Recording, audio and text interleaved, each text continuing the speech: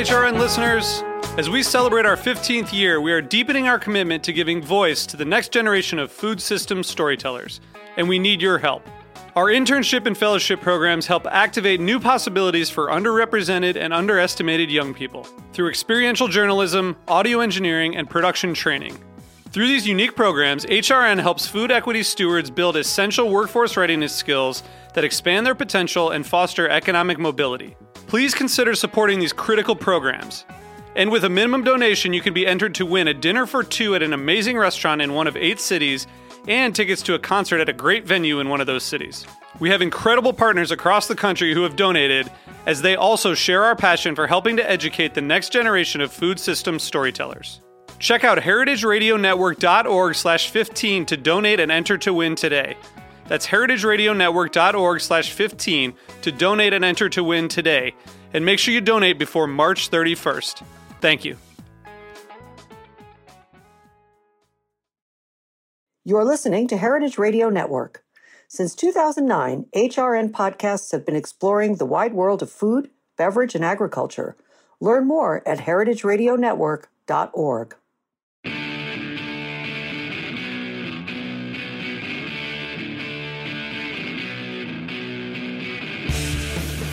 This is What Doesn't Kill You Food Industry Insights. I'm your host, Katie Keeper, and today we're going to talk about something really cool, some new technology. And you know I don't usually do technology things, largely because I don't understand them. But this particular technology is so user-friendly that we can all enjoy it. My guest is Jay Caney. He is the Associate Director at Conservation Northwest, which is based in Omak, Washington. Prior to that, he spent 31 years working for the Natural Resources Conservation Services, which, in case you're not aware, is a little-known branch of the USDA that does an unbelievable job of protecting, conserving, and stewarding our open spaces and our waterways. And honestly, shout out to all NRCS workers. I myself work with the NRCS because I'm on the board of another organization that probably many people have never heard of, and that is your local conservation district. And that is an organization that is also supplied with funds by the USDA. And we work a lot with NRCS to try to help people both conserve their land, pass their land on to new farming opportunities, conserve our coastlines, our timber, our forestry, et cetera. So Jay was also on the Washington State Fish and Wildlife Commission for 7 years. So he's deeply steeped in all things conservation, stewardship, and maintaining a healthy, prosperous, economically viable landscape around us. So, Jay, thank you so much for joining me today. I really appreciate it. Why don't we start by having you tell us a little bit about your job and what you do as the Associate Director, and then we'll start talking about virtual fencing. Oh, thank you, Katie. Good to be here. Yeah, so after those years with NRCS, I had a lot of skills. I worked a lot with ranchers and farmers, and kind of the same skill set that Conservation Northwest wanted, because a lot of the areas we work in to connect, protect, and restore are in private grounds and in farm grounds and ranch lands where there's a lot of habitat needs, there's a lot of connectivity issues, and so it kind of made sense for me to retire from one organization and go to work for this great nonprofit that gets a lot done with, a smaller organization. But it's been very exciting working for them. I have worked in wolf recovery when wolves came into our state to help ranchers deal with some of the problems that happened there, as well as eventually I got moved into this new position, which was it's our Sagelands Heritage Program Associate Director. And so we have a lot of different programs that focus on different aspects of connectivity in our state, but the one that we hadn't spent as much time on was the Sagelands area, or the shrub steppe.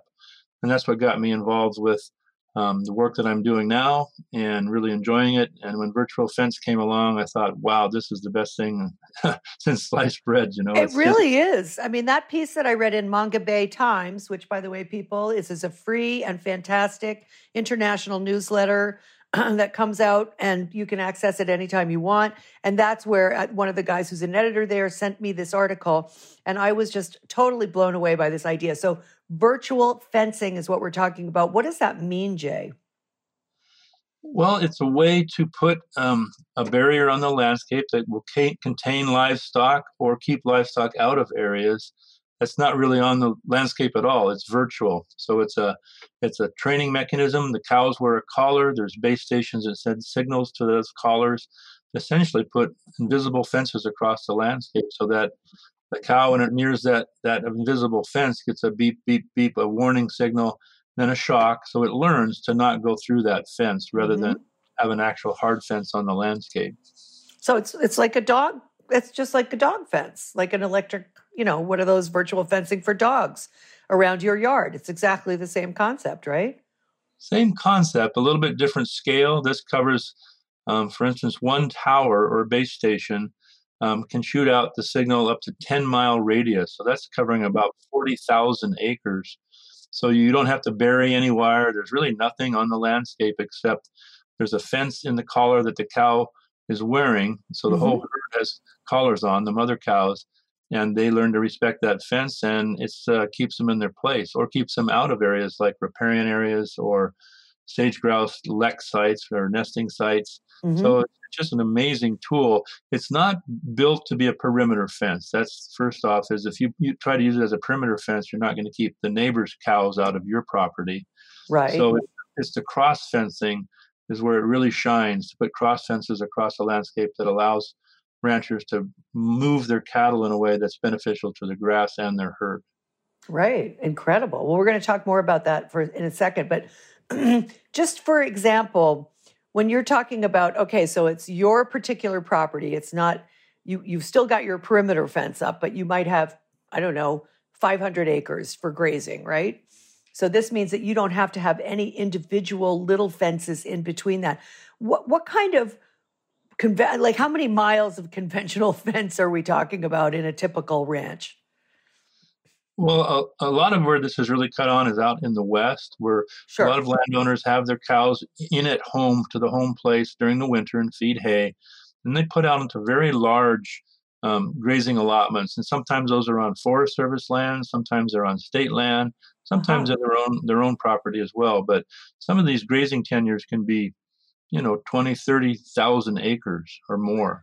Wow. And so to really graze that properly, we've always known the concept through NRCS or conservation districts or whatever, that you can't just turn them out and let them go. You have to move them through a series of paddocks or pastures in a way that's beneficial to the grass and beneficial to the livestock, so that you don't overgraze and you don't undergraze. Sure. The problem is hard fences are so expensive, ranchers just can't keep up. They can't really get it done with the cost of hard fencing, which is about, right now, it's running around $28,000 a mile to put up a barbed wire fence. $28,000 a mile? Yep. Who has that money? It's not like people are getting rich on cattle right now. Let's face it. That's right. So a lot of the fences in the West, they're old. They were put up years ago, and they're either dilapidated or falling down. Or what's happened in our case, huge fires came through and really burned a lot of our fences up.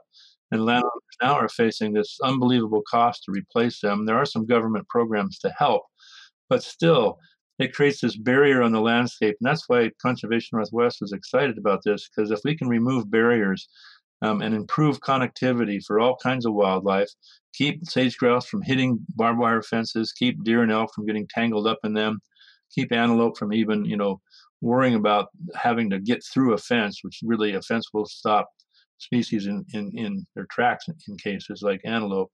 So this is just a win-win for the ranchers. It's a cheaper way to put those fences they need on the landscape. Right. It's a win-win for the environmental groups that want to see connectivity maintained. Right. Why? Let's unpack that for a second. Why does that matter? That wild animals can move freely through the landscape? Is it simply because it helps keep the fencing in good repair, or is it also an ecological benefit to that? Well, ranchers would love the idea, yes, that it will keep their fences in good repair. If they're not, they don't have to go out and repair hard fences. But right. From an environmental landscape scale, wildlife, needs the ability to move across the landscape. In particular, migrating herds of elk, deer, antelope, but all sorts of wildlife has to have that ability to move in order to maintain genetic viability. If they get pulled up to where a species only exists in a certain area or is cut off from their migratory routes, they're not only going to lose their feed sources and their cover sources during winter when they have to migrate, but they're going to also lose genetic viability. And eventually a species that loses that kind of can blink out of existence. So, and for instance, in Washington, we don't have a lot of shrub steppe habitat. We have a lot of species that need it. And so we'll have pockets of habitat and areas of linkages between those habitats that we've got to keep open to allow that permeable landscape to allow that movement. Mm-hmm. Very interesting. What compared to I mean, you mentioned in the beginning that you have to install some sort of a tower, signal tower. So you're not laying wire underground, but you do have to invest in this tower and the collars. So how does that compare in cost to a conventional fence? Well, that's the best part. That's what really got us excited and gets ranchers excited. A quick example, if you took a square mile, that's 640 acres, and tried to fence all the way around it so you could keep animals in or out, that'd be 4 miles of fence at roughly $30,000 a mile. So that's $120,000. Wow. To cover that same square mile, and you put up one tower, if it was perfectly flat, your tower would cover 30,000 acres, and you could put hundreds and hundreds of miles of fence wherever you want, take them down in 5 minutes, basically take them off the computer, out of the collar, or using the computer, take them out of the collar. So it's hard to say. The scale of this is what's really impressive. Just on a rough scale, it's probably 1/100th the cost of barbed wire fence.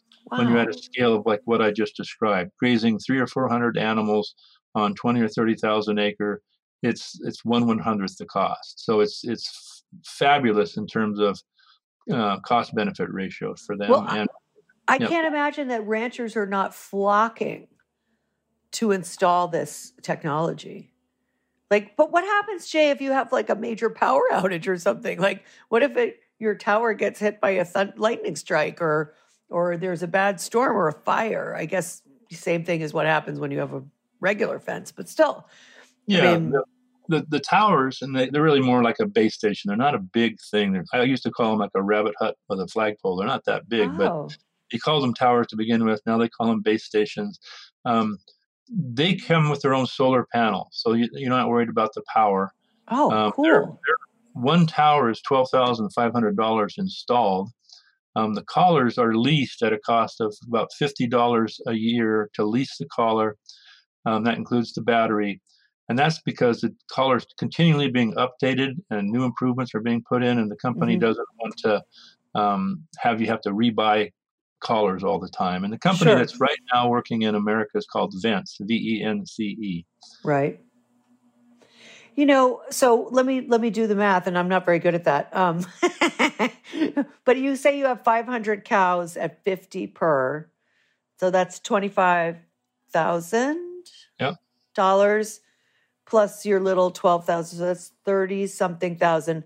And compare that, people, to what Jay just said, $28,000 a mile of fencing. You can cover a lot of ground for $30,000 with virtual, and that's going to buy you 1 mile of barbed wire fence. That isn't necessarily going to stay there. It could burn up. It could be run over. It could be trampled. You have to maintain it. So the cost benefit is amazing. And you mentioned why ranchers should be flocking to this, and they're really starting to. But it takes time for new technology to catch on. Usually what people and ranchers like to see is somebody tries it, and then they get to talk about it and see it on the ground. And then they start to say, okay, I think this can be work. I can make it to work too. So that's what Conservation Northwest did, is we tried to get some pilot projects going so that people could see it on the ground. We had some great ranchers that stepped up to do it. And we created several pilot projects across the state. And we had some funding sources available created by the legislature that allowed them to pay for virtual fences on a cost share basis because they came after fires. And so, and then we actually bought some base stations to get some of our first pilots going. And there's been, in Washington, I think we have about 8 or 9 producers now that are working with the virtual fence. And that includes on Forest Service ground. It will include being on Department of Natural Resources ground, and eventually I think we're going to have some projects going on the Department of Wildlife lands as well that have grazing allotments on them. Uh-huh. Here in the East, we don't really understand the concept of grazing allotments because people here, if you have livestock, they're in a pretty small space. I mean, you might have 50 or 100 or 200 acres, but that's probably about as big as it gets around here, at least certainly in Rhode Island, and probably in a lot of New England. Of course, we don't do a lot of beef cattle here. We do more dairy, but so this would work obviously for dairy cows. This would work for sheep. Does it work for sheep and pigs if you pasture your pigs? They haven't gone that direction yet. Sheep have that insulating layer of wool that there's some problems associated with getting a shock through it. Right. They may in the future, but right now they've got their hands full just in the U.S. Producing or working with the ranchers that are lining up. 2 years ago, when we got involved in this, there was, I'd say, 4 or 5 ranchers across the whole U.S. that had, stepped up and were doing this. Some folks out in Montana, I think some folks down in Colorado, Mm-hmm. and then we got our pilot project going here in Washington, and that grew really rapidly to where I think by this spring there was 140 ranchers across the West involved with virtual fence, and now there's more like 180. So it's really taken off. Our government agencies, whether it's BLM or the Forest Service, are already involved in projects across the West. So, but it still takes people to look at it and see it and hear about it and understand it. There's a computer side to this, a herd manager software that, ranchers have to use and learn how to build fences on a computer, not out on the landscape. But the best thing is the system also has GPS capacity. So it consists of the base station, the collars, and a satellite that gives you GPS locations. So ranchers not only can move their cows as they need to, build as many fences as they want, but they know where their animals are any given time, any given day. Mm-hmm. And that's huge in this kind of topography where animals can get lost pretty easy or get outside fences. There's no fence that holds animals in 100%. Right. But now we have virtual. If they're getting out, you know where they're getting out, and you can go take care of it. Yeah, that's amazing. I mean, that whole idea, because otherwise you have to ride your fence. And isn't that what cowboys did traditionally? Like that was their job, aside from herding the animals to wherever they're going to be processed. But their job was to ride the fence and make sure that the fence was intact. That's my understanding. And so now you just do that on your computer. You just sit there, look at where the fence is supposed to be, and whether or not your cows are inside or outside of that perimeter that your shock collar essentially is dictating to them. I wanted to ask you one other thing. Do you think that technology will ever evolve to the point where it's just an ear tag? I mean, so much other information is stored in ear tags on livestock. Well, I wonder why they couldn't put this software into an ear tag. Who's to say no to technology? But right now, that collar carries quite a bit of electronic equipment inside of it. Basically, it has a cell phone for GPS location. It has all kinds of transmitters. So they've gotten it down to as small as they can get it. An ear tag can be used to locate your animal. That technology is out there that you can just put an ear tag in. It's a kind of GPS capacity, and so you can find your animal. But the whole concept of building fences in the collar that are on the landscape, that takes a little more space. So I don't know if we'll ever get that small. Oh, I don't know. It seems to me right now we're talking about implanting chips in our, eyeglasses or even in our eyes. I don't know. I mean, technology is moving so fast. For an old Luddite like me, it's like, whoa, this is, this stuff is crazy. I'll tell you what, when ranchers finally get their head around how this works, that's a lot of the words I hear is, whoa, this is neat stuff. Yeah. And, there's some glitches in it. Sure, it's new technology. It was a startup company, and actually the fence has been merged in with Merck now, a pharmaceutical company that has an animal husbandry division. Oh, so yes. you will start to see more technology in those collars. It has to do with the animal's health and well-being. They're worried about if it's under stress. They're worried about if it's in its heat cycle. There's all kinds of things that can be built in now with that backing. And there's actually another company, Gallagher, I think, is going to be releasing their virtual fence version in the U.S. this spring. So it's really starting to catch on and grow. It's not going to, just so anybody listening that is a cowboy, it's not going to do away with your job. There's still going to be that work to be done on horseback. There's perimeter fences because these aren't built for that. Right. And there's, when you put a virtual fence on the landscape and then you take it off, that's when the cows are going to move through that hole in their pasture to the new pasture. And once they're all over there, the fence is going to pop back up behind them. And you can schedule all that to happen without you even being there. But sometimes you're going to have to encourage those animals through that opening because they've been trained that there's a fence there. And even though they're not getting beef now, they still think it might be a fence. So you're still going to have to typically move those animals through physically. And over time, they'll get the idea that when that beep doesn't occur, then they can go through that opening. Mm-hmm. Right. Yeah, because you were saying, first the animal gets a warning sound, and then it subsequently, if it continues to press forward, it will get the shock.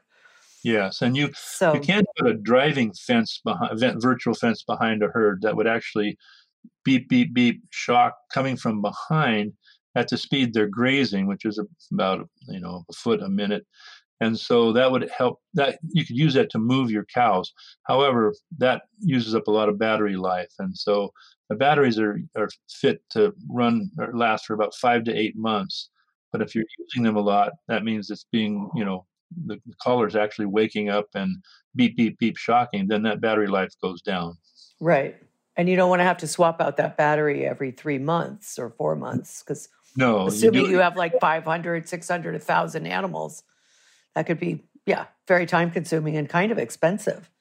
Because I assume you have to, if you probably get a one extra battery a year, right? And then if you keep running through them, you're going to have to pay, I would suppose.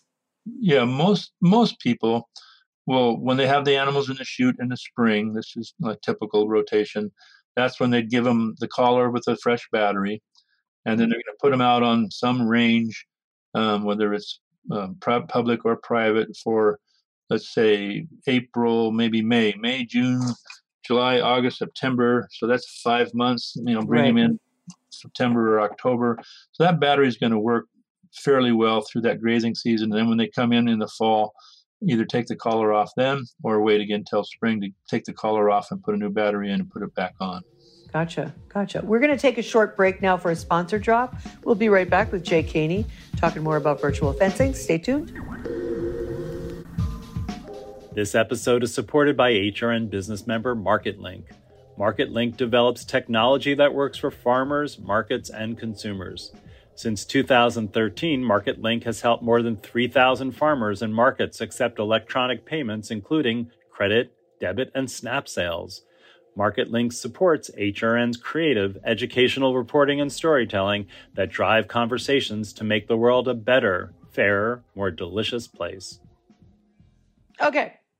Now, all right, on to the next thing. So, because we're back doing the show again. So you mentioned something about how it can keep cattle out of waterways, riparian field areas, which is, like when you have a stream running through a pasture or something like that. Why is that important to do that? So the history of grazing. What's so bad about that? Well, it's the history of grazing has been, to use the landscape, you need a water source, and you need to divide that into pastures so that you can move your animals through the pastures on a rotational basis, and you need water in each of those pastures. Right. So a lot of times if there's a creek or a stream, they'll take advantage of that, and the cows will get into that water, but that's where you can cause damage to the banks, you can cause damage to the vegetation, or actually having the animals right in the creek. So this gives you an ability to fence out these riparian areas, but allow them a spot to access water that can be moved on a regular basis. So you're not piling up a whole bunch of animals on one spot all season long. Plus, it can keep animals more up on the range ground, but they need to be grazing and utilizing rather than always staying, hanging out and being around the water source. Mm-hmm. So from an environmental standpoint, there's tons of agencies that are trying to make sure that ranchers keep their cows out of creeks wherever possible. So this just enables it, gives them a tool to do it at a cost that you could never get done previous. Especially in a forested situation, you're trying to put fences around riparian areas, and trees are falling on them all winter. So every spring, you're basically rebuilding huge sections of fence. Mm-hmm. So that's not going to have to happen anymore with the virtual fence. God, this is just, I mean, it's a fantastic advance in managing, large tracts of land. I mean, I just can't get over how great this is. Talk about a little bit about how, why and how, I mean, I know many of my listeners already know this, but just in case people are not that familiar, like the whole concept of rotational grazing and why it's important to keep animals moving through pasture rather than staying in one area until, basically they've eaten it down to the ground. Like what are the, there's a lot of other critters who are living there besides the cattle, right? Exactly. And, a lot of people think that they're not compatible, but there's a lot of research, and we're involved with some of that, working with WSU folks that are studying that. If you pay attention to how the grass grows and when it should be grazed and what was the historical grazing by native grazers as compared to now what's being grazed with cattle on the landscape, they can work together. It can be worked out, but it takes fences to make that happen, because that grass needs to be grazed. It evolves under a grazing system, but it doesn't do it any good if it's overgrazed or undergrazed. Grass that never gets grazed, let's say you exclude animals out totally, that's not going to have as much nutrient in it. It's not going to have that fresh green growth that comes up after grazing. So what you're really looking at, the technology is, an animal should move through a pasture and bite that grass once and keep moving to where it's not nibbling it down all the way to the ground. That's going to take away the ability of that plant to put nutrients into the root system. And so your plant's eventually going to get old and decadent and not be productive, and eventually could die if it gets overgrazed.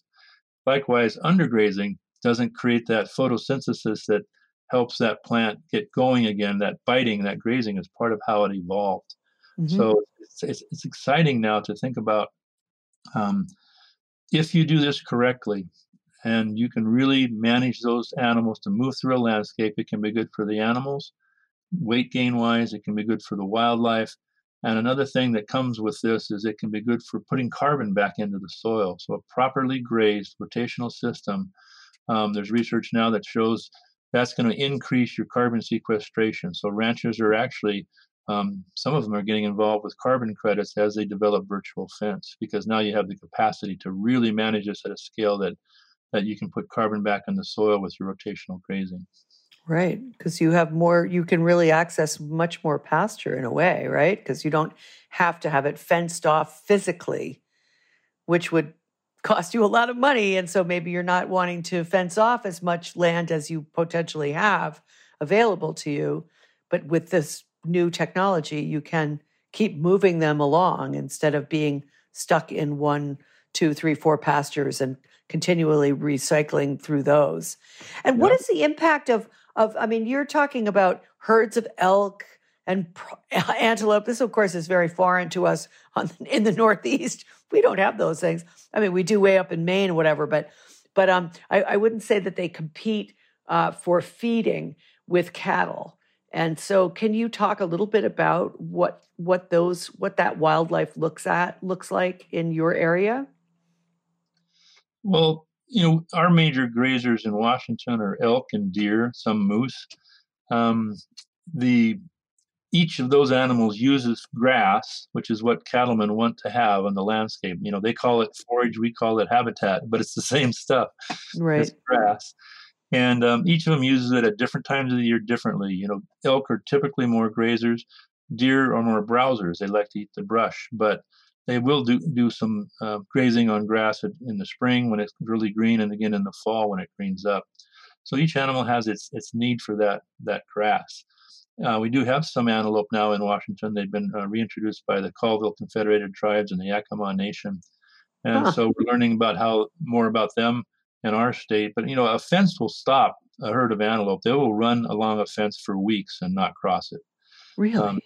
Even though they could jump over it easily? They could, but that's just the way that it works. Deer and elk will jump over it, but a lot of times they get tangled up in it. Yeah. Or especially with elk, when they do jump over it, they're actually doing damage to the fence. So it's just such a neat tool now to have to avoid a lot of those problems. The other thing ranchers are figuring out is, cattle are basically kind of lazy, and they'll graze the less sloping areas before they'll go up a steep hillside. Yeah. But there's plenty of grass on that steep hillside, so they can now move their animals in a way that takes advantage of all the forage out in that pasture. Right.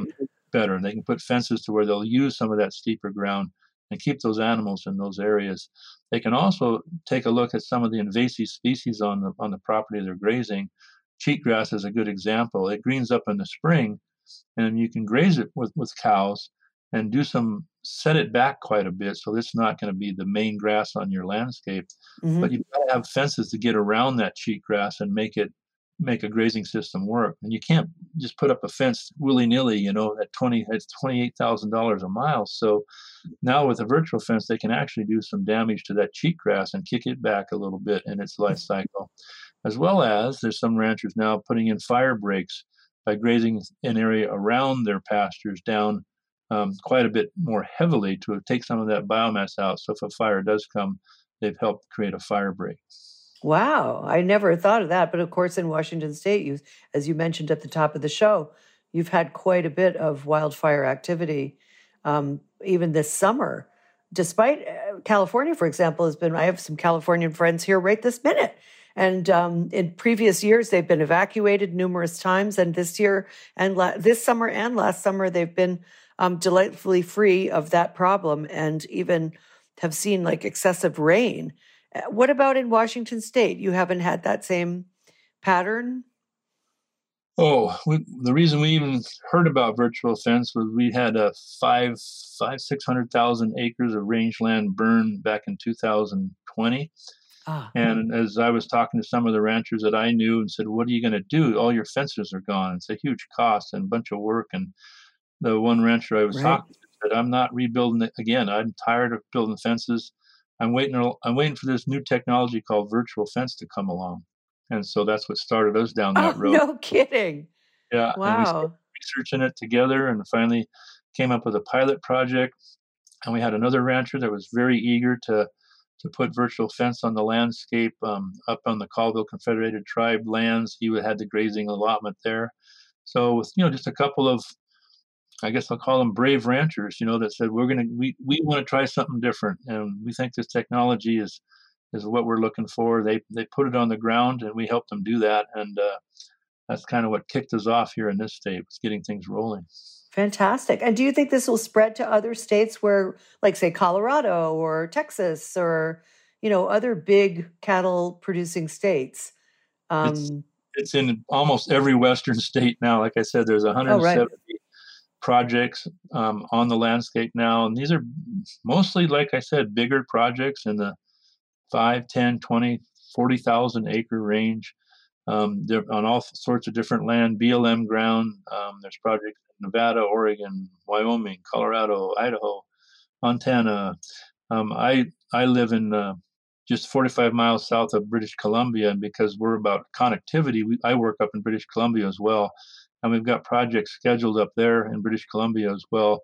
As soon as the company is ready to move into international sales, then we're going to have some things going on up in Canada as well. Wow. Should we be buying stock in Vence?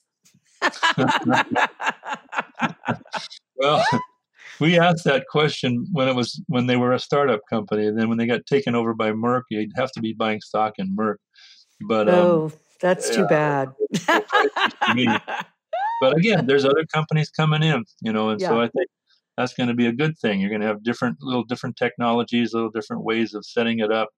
Some people might want to go through Vence, some might want to go through Gallagher or any other company that decides to get into this virtual fence world. So that's coming down the road too.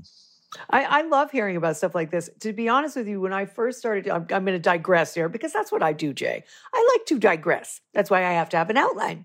But anyway, I'm just going to tell you now that the reason I asked that question is when I first started doing this show, which is I'm in my 14th year now. When I first started doing the show, one of the first people that I interviewed, probably in the second or third year of my tenure here, was a guy who was promoting something called BioNTech. And BioNTech is a waste management system for cattle. and actually for any livestock, but primarily towards in the cattle thing. And it's a sort of closed loop technology. It's you funnel the solids and the liquids through this reactor, and they create a variety of products out of it. And they're also branching out now into actually raising cattle themselves, because they saw that people really wanted to get away from sort of the CAFO model and into something a little more holistic. And by God, I bought stock in it, and it went down, down, down. Yes, I did. I had a little extra cash. I thought, I think this is such a great idea. And remember, we're talking 12, 13 years ago. Nobody was really thinking about methane digesters at that time. Like, it was not a common technology. People, They didn't care how much manure they spread on fields. Like nobody was seeing the dead zone in the Gulf it was there, but it hadn't really been, it wasn't the size it is now, and it hadn't been identified. The sources for it, point sources for it, had not really been thoroughly cataloged, at least not to my knowledge at the time.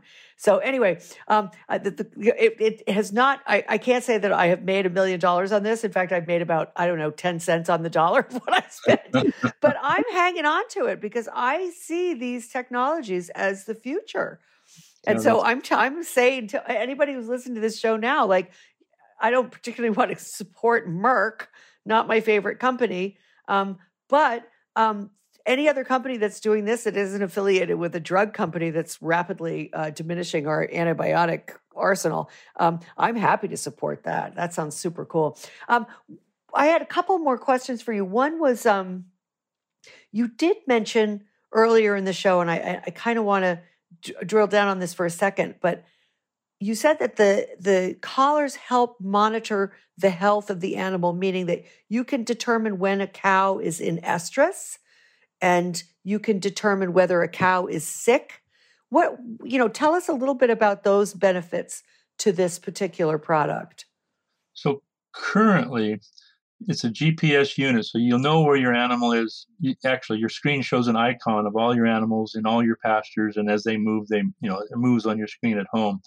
One of our ranchers who does workshops, Mike and Joy Wilson up here, they do a great job of putting on workshops for other ranchers, and it's in their living room, showing how the computer system works and how you can keep track of your animals, how you can move them through the landscape. So that exists now. The new technology I'm talking about, I think, is, when the merge came with Merck, it's in their animal husbandry division. So they're trying, that's in the future. That hasn't happened yet, but they'll be able to get a lot of better information from that collar that animal's wearing through the whole grazing season on its health, how well it's grazing, what its heat cycle is, what it's, if there's stress hormones. There's stuff we don't even know yet that they're going to be working on, but that was one of the reasons Merck wanted to merge with Vance, or actually acquire it. Yeah, acquire it, because they see advantages for animal health. Wow. The other thing I wanted to mention is, my background in NRCS, it didn't take me long to figure that there's a lot of cost share programs that you get through the federal government, USDA, NRCS, and their EQIP program, for instance. And I thought, boy, this has to become a cost shareable program with NRCS. So this spring I was back in DC and went and met with some of the NRCS folks, and they're definitely all over this. It's going to take them a little time to get it up and running, but I would predict that soon we'll be seeing through the mainstream NRCS EQIP cost share or other types of cost share that it's available. There'll be a way to get some of these Vence systems put on the ground with help from the USDA. Mm-hmm. So you're not stuck holding the bag on a very big outlay. Right. Because fencing, goes in sort of gradually and over time. And even though, yes, it sounds absolutely shocking that it costs $28,000 a mile to install fencing, nobody is, I suspect that it is fairly rare that you have to install a mile of fencing all at once. Or am I completely off base with that? Obviously, after a wildfire, it's a different story, but yeah. The thing is, it can be hundreds of miles that have been on the landscape for different times of different years that they were put on the landscape. Right. But for instance, when a fire comes through, it takes out a lot of miles of fence, hundreds of miles of cross fences, and that's mainly what we're talking about. So there are government programs that will help you, emergency funds that will come in and help you rebuild that fence. But again, that's just taxpayers' money being used to put fences on the landscape, which are needed for proper grazing. but they're going to be, go through another fire. They're going to have cattle increasingly vulnerable to this, to wildfire and specifically. And then, of course, you mentioned that, these other animals that live within that habitat are crossing those fences however they can. Maybe not an antelope, but elk and moose and deer and so on they're getting tangled up in those fences. And we've all seen YouTube videos of somebody trying to get a deer untangled from a barbed wire fence. I mean, that's no joke, right? So right. And in fact, like sage grouse, it's an endangered species in our state. Yeah. A state endangered species. And we have about 500 of them left. So if you lose 20 of them by hitting barbed wire fences, and they get tangled up in barbed wire fences all the time, that's a significant hit to your population of a remaining species. Mm-hmm, absolutely. And one other thing I wanted to ask you about, Jay, was do ranchers perceive these other inhabitants of grazing land, all these other ruminants, are they competing? I mean, do they, is there going to be a barrier to doing this because people don't want those animals grazing on their pasture? You know what I'm saying? I'm thinking if I were a rancher and I had, my cattle were directed towards one pasture or another, and I suddenly saw, a herd of 300 elk come through and munch away my pasture. How would I feel about that as a rancher? Would I be mad? Well, let's see. I'm adding it up here. I think I have now 45 years of working in conservation with wildlife and ranchers and cattle, and I've never run across a rancher that didn't appreciate and enjoy the wildlife that occurs on the land they either owned or grazed. And that's totally honest. I mean, they have as much appreciation of that wildlife as any of the folks that aren't ranchers. In fact, sometimes I think they know more about it than even the rest of us who are, conservationists or environmentalists. To me, the ranchers have always been the first level of conservationists. I mean, they live on that land, they know it, and they can see.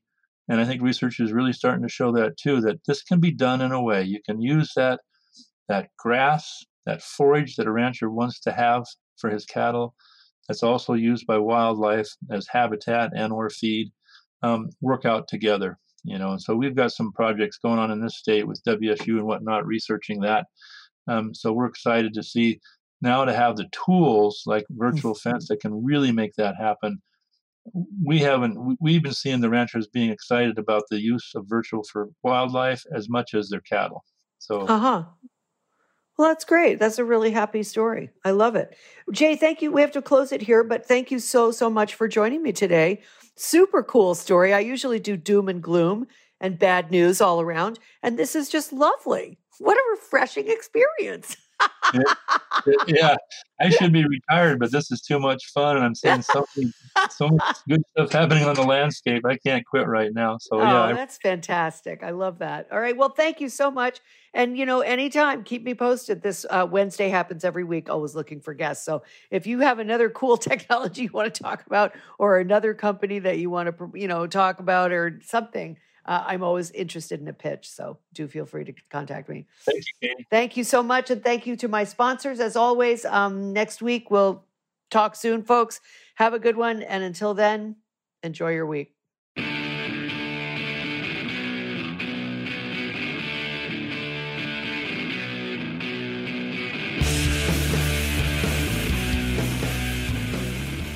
What Doesn't Kill You, Food Industry Insights, is powered by Simplecast. Thanks for listening to Heritage Radio Network, food radio supported by you. Keep in touch at heritageradionetwork.org/subscribe.